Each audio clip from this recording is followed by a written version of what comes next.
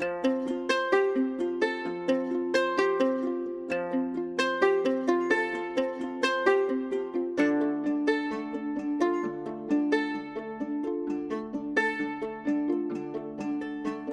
Women, Chapter 21. Laurie makes mischief, and Jo makes peace.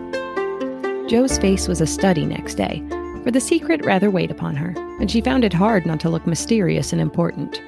Meg observed it, but did not trouble herself to make inquiries, for she had learned that the best way to manage Jo was by the law of contraries, so she felt sure of being told everything if she did not ask. She was rather surprised, therefore, when the silence remained unbroken, and Jo assumed a patronizing air which decidedly aggravated Meg, who in turn assumed an air of dignified reserve and devoted herself to her mother. This left Jo to her own devices, for Mrs. March had taken her place as nurse, and bade her rest, exercise, and amuse herself after her long confinement. Amy being gone, Laurie was her only refuge, and much as she enjoyed his society, she rather dreaded him just then, for he was an incorrigible tease, and she feared he would coax the secret from her. She was quite right, for the mischief-loving lad no sooner suspected a mystery than he set himself to find it out, and led Jo a trying life of it. He wheedled, bribed, ridiculed, threatened, and scolded, affected indifference that he might surprise the truth from her, declared he knew, then that he didn't care, and at last, by dint of perseverance, he satisfied himself that it concerned Meg and Mr. Brooke. Feeling indignant that he was not taken into his tutor's confidence, he set his wits to work to devise some proper retaliation for the slight. Meg, meanwhile, had apparently forgotten the matter, and was absorbed in preparations for her father's return.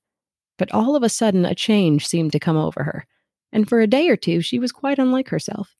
She started when spoken to, blushed when looked at, was very quiet, and sat over her sewing with a timid, troubled look on her face.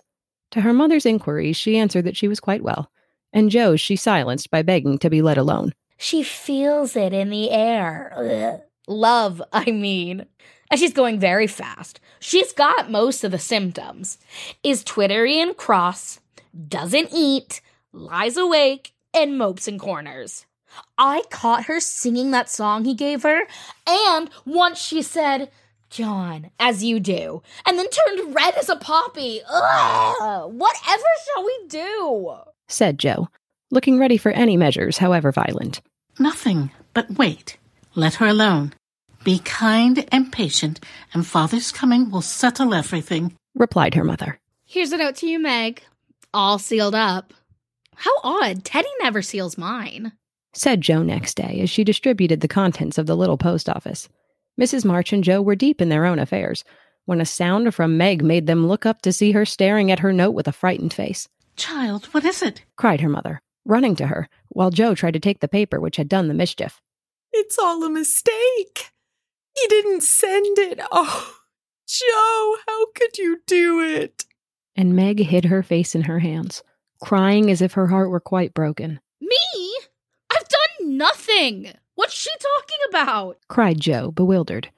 Meg's mild eyes kindled with anger as she pulled a crumpled note from her pocket and threw it at Jo, saying reproachfully, You wrote it, and that bad boy helped you. How could you be so rude, so mean, and so cruel to us both? Jo hardly heard her, for she and her mother were reading the note, which was written in a peculiar hand. My dearest Margaret, I can no longer restrain my passion and must know my fate before I return. I dare not tell your parents yet, but I think they would consent if they knew that we adored one another. Mr. Lawrence will help me to some good place, and then, my sweet girl, you will make me happy.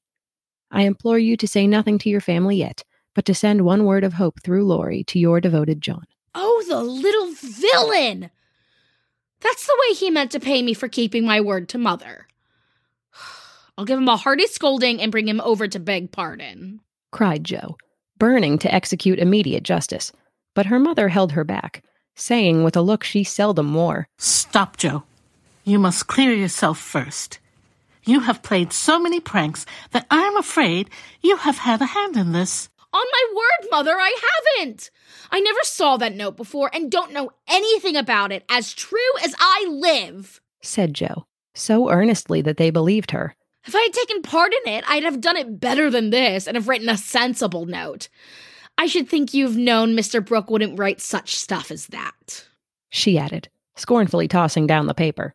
It's like his writing, faltered Meg, comparing it with the note in her hand. Oh, Meg, you didn't answer it, cried Mrs. March quickly. Yes, I did. And Meg hid her face again, overcome with shame. Here's a scrape. Do let me bring that wicked boy over to explain and be lectured. I can't rest till I get hold of him. And Jo made for the door again. Hush, let me handle this, for it is worse than I thought. Margaret, tell me the whole story, commanded Mrs. March, sitting down by Meg, yet keeping hold of Jo lest she should fly off. I received the first letter from Laurie, who didn't look as if he knew anything about it, began Meg without looking up. I was worried at first and meant to tell you. Then I remembered how you liked Mr. Brooks, so I thought you wouldn't mind if I kept my little secret for a few days. I'm so silly that I like to think no one knew, and while I was deciding what to say, I felt like the girls in books who have such things to do. Forgive me, Mother. I'm paid for my silliness now. I can never look him in the face again. What did you say to him? Asked Mrs. March. I only said I was too young to do anything about it yet, that I didn't wish to have secrets from you, and he must speak to Father.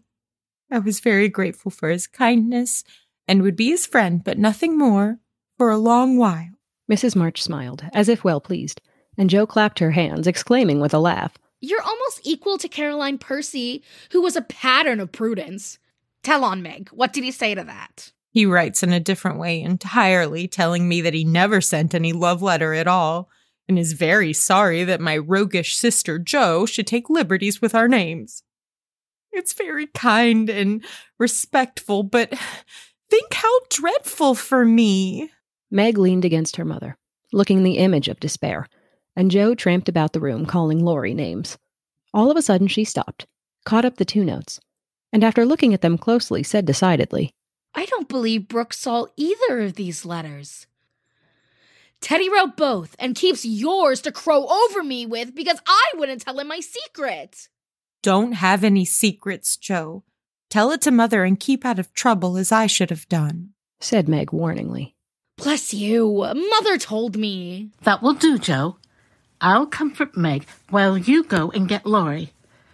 I shall sift the matter to the bottom and put a stop to such pranks at once. Away ran Jo, and Mrs. March gently told Meg Mr. Brooks' real feelings. I've been so scared and worried.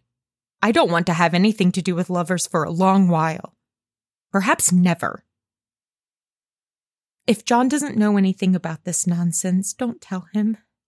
And make Jo and Laurie hold their tongues. I won't be deceived and plagued and made a fool of. It's a shame. Seeing Meg's usually gentle temper was roused and her pride hurt by this mischievous joke, Mrs. March soothed her by promises of entire silence and great discretion for the future.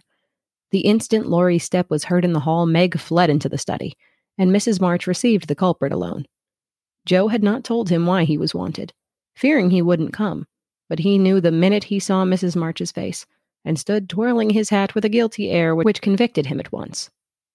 Jo was dismissed, but chose to march up and down the hall like a sentinel, having some fear that the prisoner might bolt. The sound of voices in the parlor rose and fell for half an hour, but what happened during that interview the girls never knew. When they were called in, Laurie was standing by their mother with such a penitent face that Jo forgave him on the spot, but did not think it wise to betray the fact. Meg received his humble apology, and was much comforted by the assurance that Brooke never knew about the joke. I'll never tell him till my dying day. Wild horses shan't drag it out of me, so you'll forgive me, Meg. And I'll do anything to show you how out and out sorry I am. It was altogether abominable, and I don't deserve to be spoken to for a month. But you will, won't you? And Laurie folded his hands together with such an imploring gesture, as he spoke in his irresistibly persuasive tone, that it was impossible to frown upon him in spite of his scandalous behavior. Meg pardoned him, and Mrs. March's grave face relaxed, in spite of her efforts to keep sober, when she heard him declare that he would atone for his sins by all sorts of penances, and abase himself like a worm before the injured damsel. Jo stood aloof, meanwhile, trying to harden her heart against him and succeeding only in primming up her face into an expression of entire disapprobation. Laurie looked at her once or twice, But as she showed no signs of relenting, he felt injured, and turned his back on her till the others were done with him, when he made her a last bow and walked off without a word. As soon as he had gone, she wished she had been more forgiving, and when Meg and her mother went upstairs, she felt lonely and longed for Teddy. After resisting for some time, she yielded to the impulse, and, armed with a book to return, went over to the big house. Is Mr. Lawrence in? Asked Joe of a maid, who was coming downstairs.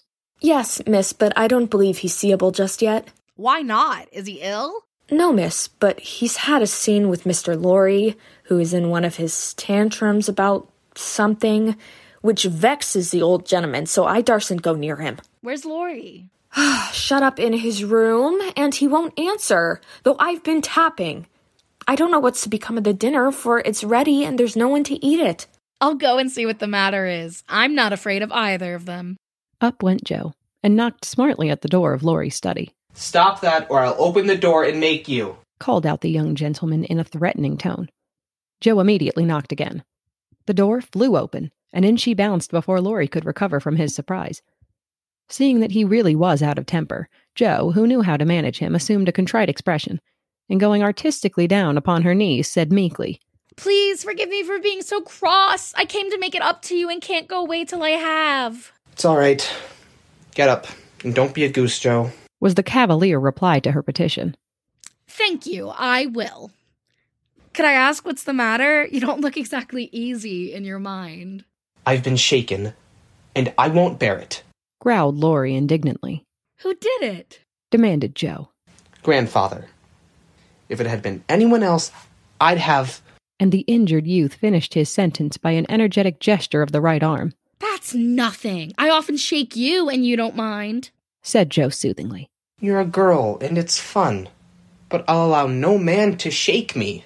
I didn't think anyone would care to try to, if you looked as much like a thundercloud as you do now.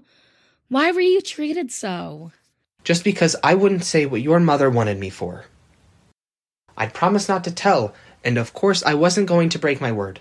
He would have the truth, the whole truth, and nothing but the truth.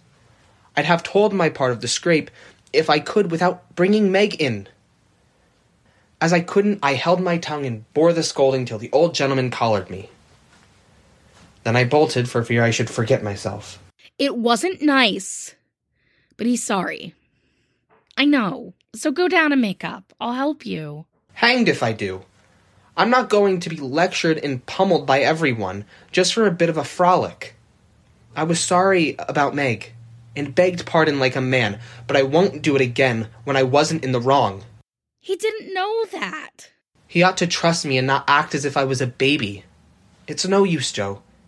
He's got to learn that I'm able to take care of myself and don't need anyone's apron string to hold on by. What pepper pots you are, sighed Joe. How do you mean to settle this affair?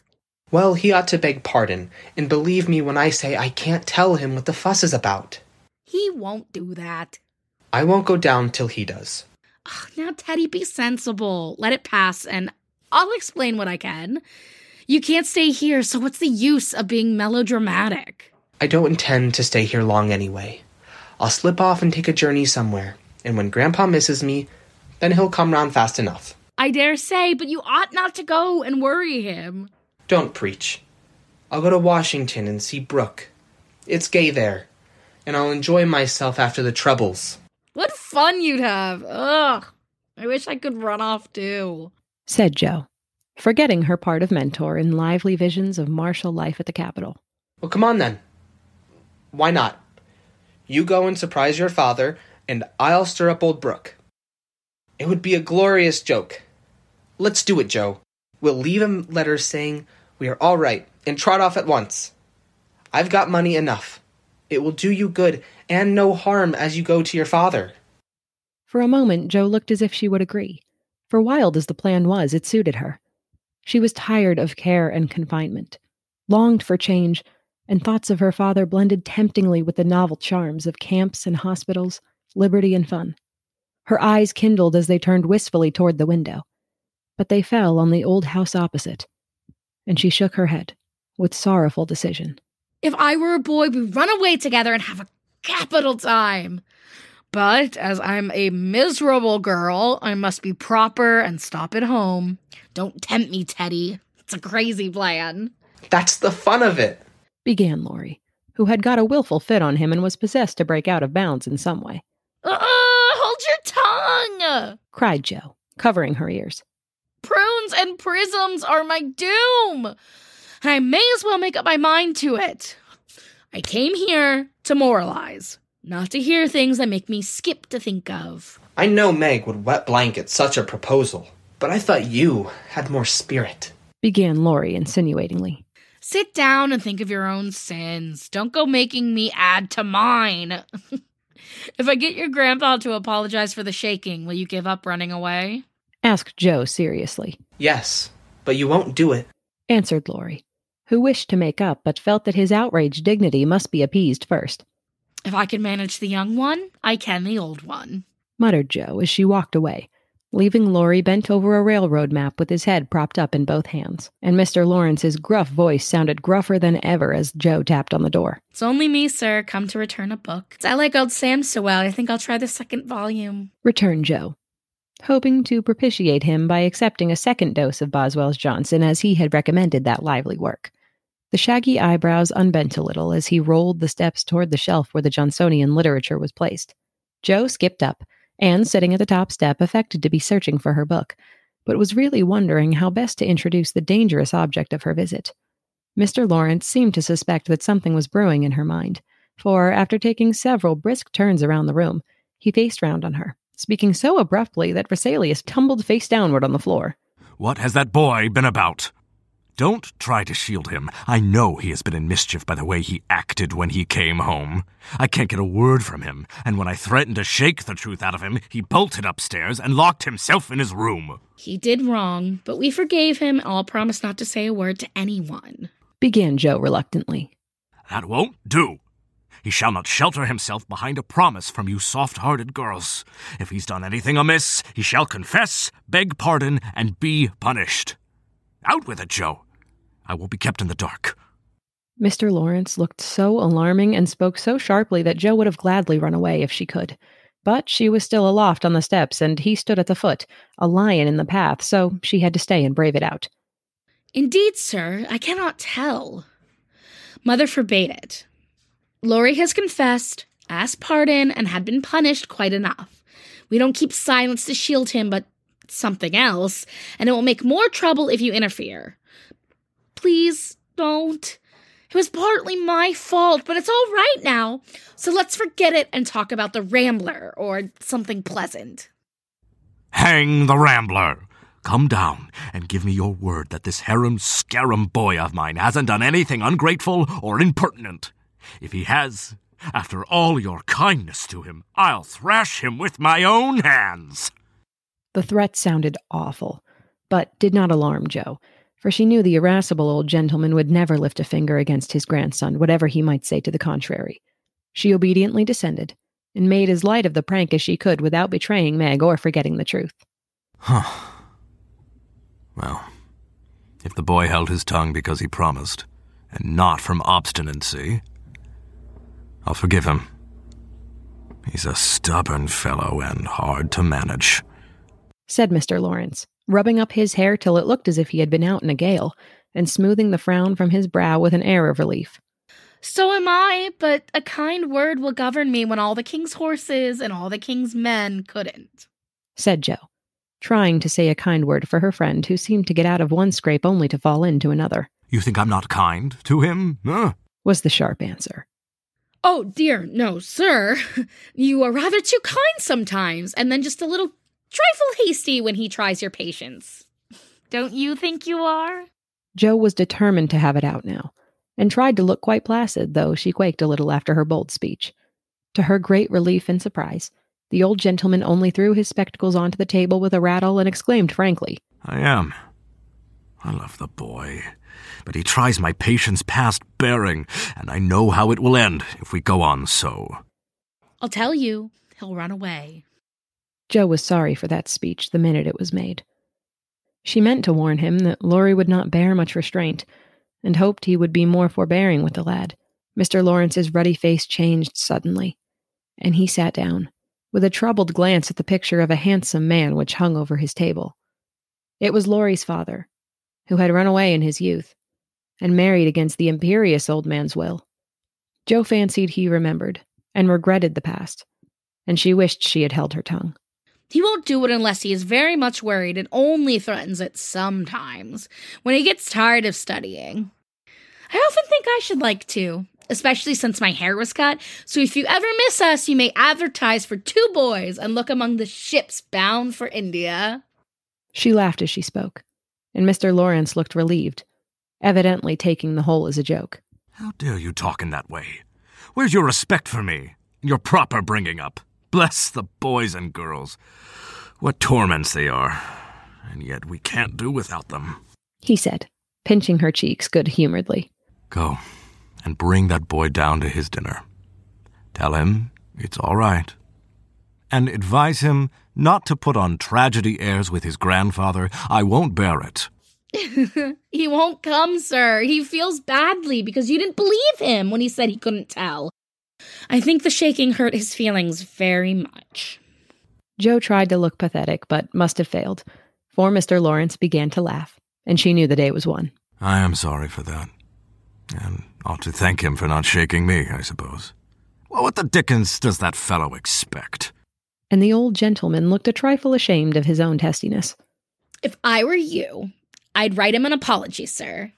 He says he won't come down till he has one, and he talks about Washington and goes on in an absurd way. A formal apology will make him see how foolish he is, and bring him down quite amiable. Try it. He likes fun, and this way is better than talking. I'll carry it up and teach him his duty.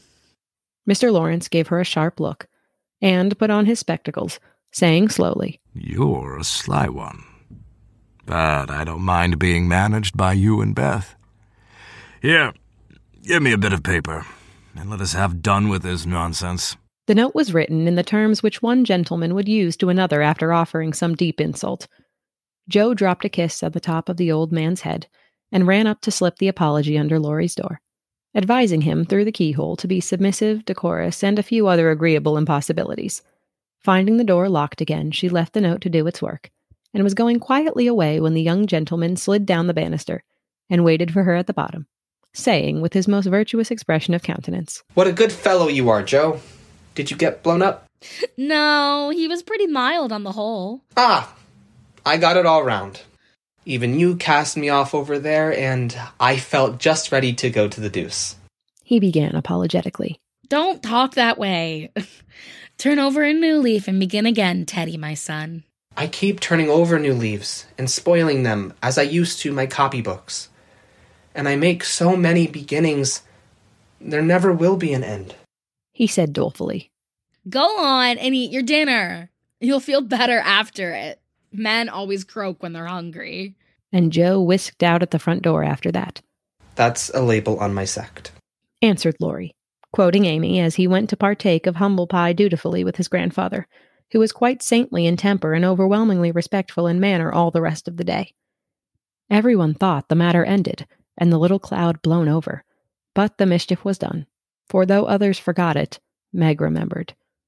She never alluded to a certain person, but she thought of him a good deal, dreamed dreams more than ever, and once Jo, rummaging her sister's desk for stamps, found a little bit of paper scribbled over with the words, Mrs. John Brooke, whereat she groaned tragically and cast it into the fire, feeling that Laurie's prank had hastened the evil day for her. That was Chapter 21 of Little Women. Jo was played by Brie Kiffalo, Meg was played by Amy Renee Byrne, Marmee was played by Lydia Hannibal, Laurie was played by Elijah Brown, Mr. Lawrence was played by Connor McGiffin, and the maid was played by Abigail Golden. The show is produced and edited by me, Emily Rose, and recorded by the actors. If you would like to follow and support the show, you can find us at little_women_show on Instagram.